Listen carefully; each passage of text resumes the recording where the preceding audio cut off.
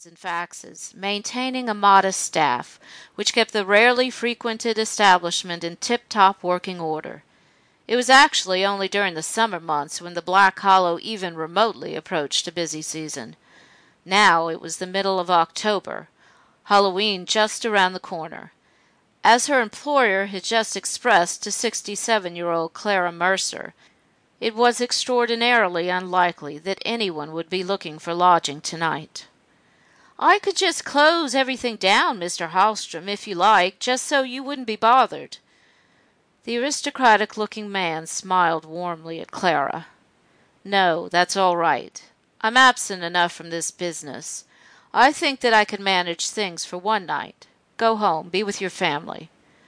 She nodded, and struck again by that tinge of weariness, or rather she suspected indulgently sadness, around his blue-grey eyes.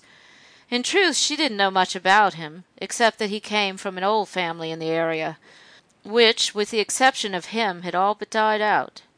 From his looks, although she couldn't be certain, he appeared to be in his early to mid-40s, and not married. This fact she gathered from gossip in the nearby town in the valley, where she often did her shopping. Of course, all in all, he was a bit of a mystery. No one really knew much about him, only that he spent most of his time out of the country. "Can you make it home all right, Clara?" "Yes, Mr. Hallstrom, thank you for asking. My house is just down the road, and I sincerely hope that my husband has dinner ready on a night like tonight." "Why don't you take some dessert home out of one of the freezers? There's bound to be something worthwhile there." "Yes, well, that's very kind of you, sir, to suggest it." She ambled back to the kitchen, her ankles swollen from the discordant weather.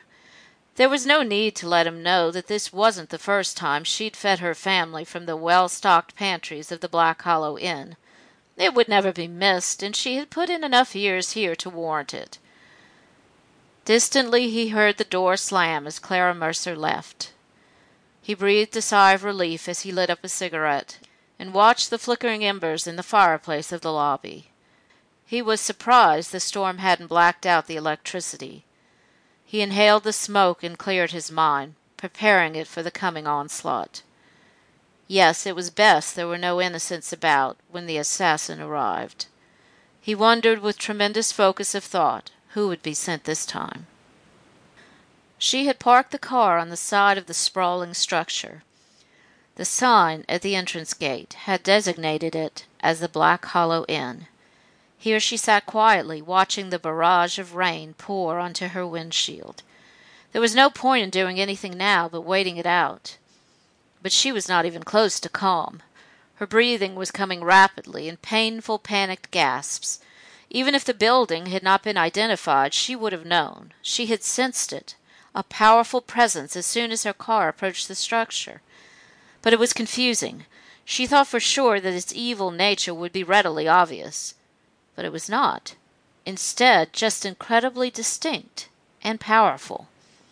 She closed her eyes and tried to clear her mind, but her guiding voices were silent. "Please," she whispered in the darkness of the car, "please help me." And finally, after what seemed like an eternity, there was only the barest murmur. "It is your time to seek, Aurora. You must find your own way." Then it was all silence, as dark and heavy as the night engulfing her. She had been sent here, and now was alone, utterly alone. She opened her eyes and tried again to peer through the rain. Near the building, in the distance, she suddenly saw some activity. A series of lights fluttered on at the entranceway, and then she could make out movement. Her heart clutched in a momentary panic as it became clear quickly that this activity was headed in her direction. Through the downpour she could discern a figure in a raincoat making slow but steady progress toward the car. Instinctively she thought about the small pistol that she kept for protection, but then remembered that it hadn't travelled with her on this journey. She was completely vulnerable. In what seemed like a span of seconds, the figure was standing right outside of her window. Shakily she unrolled it and was met with an onslaught of rain that immediately hit the side of her face. The man standing there leaned in more closely, but her eyes being hit by mist and wind could not see him clearly.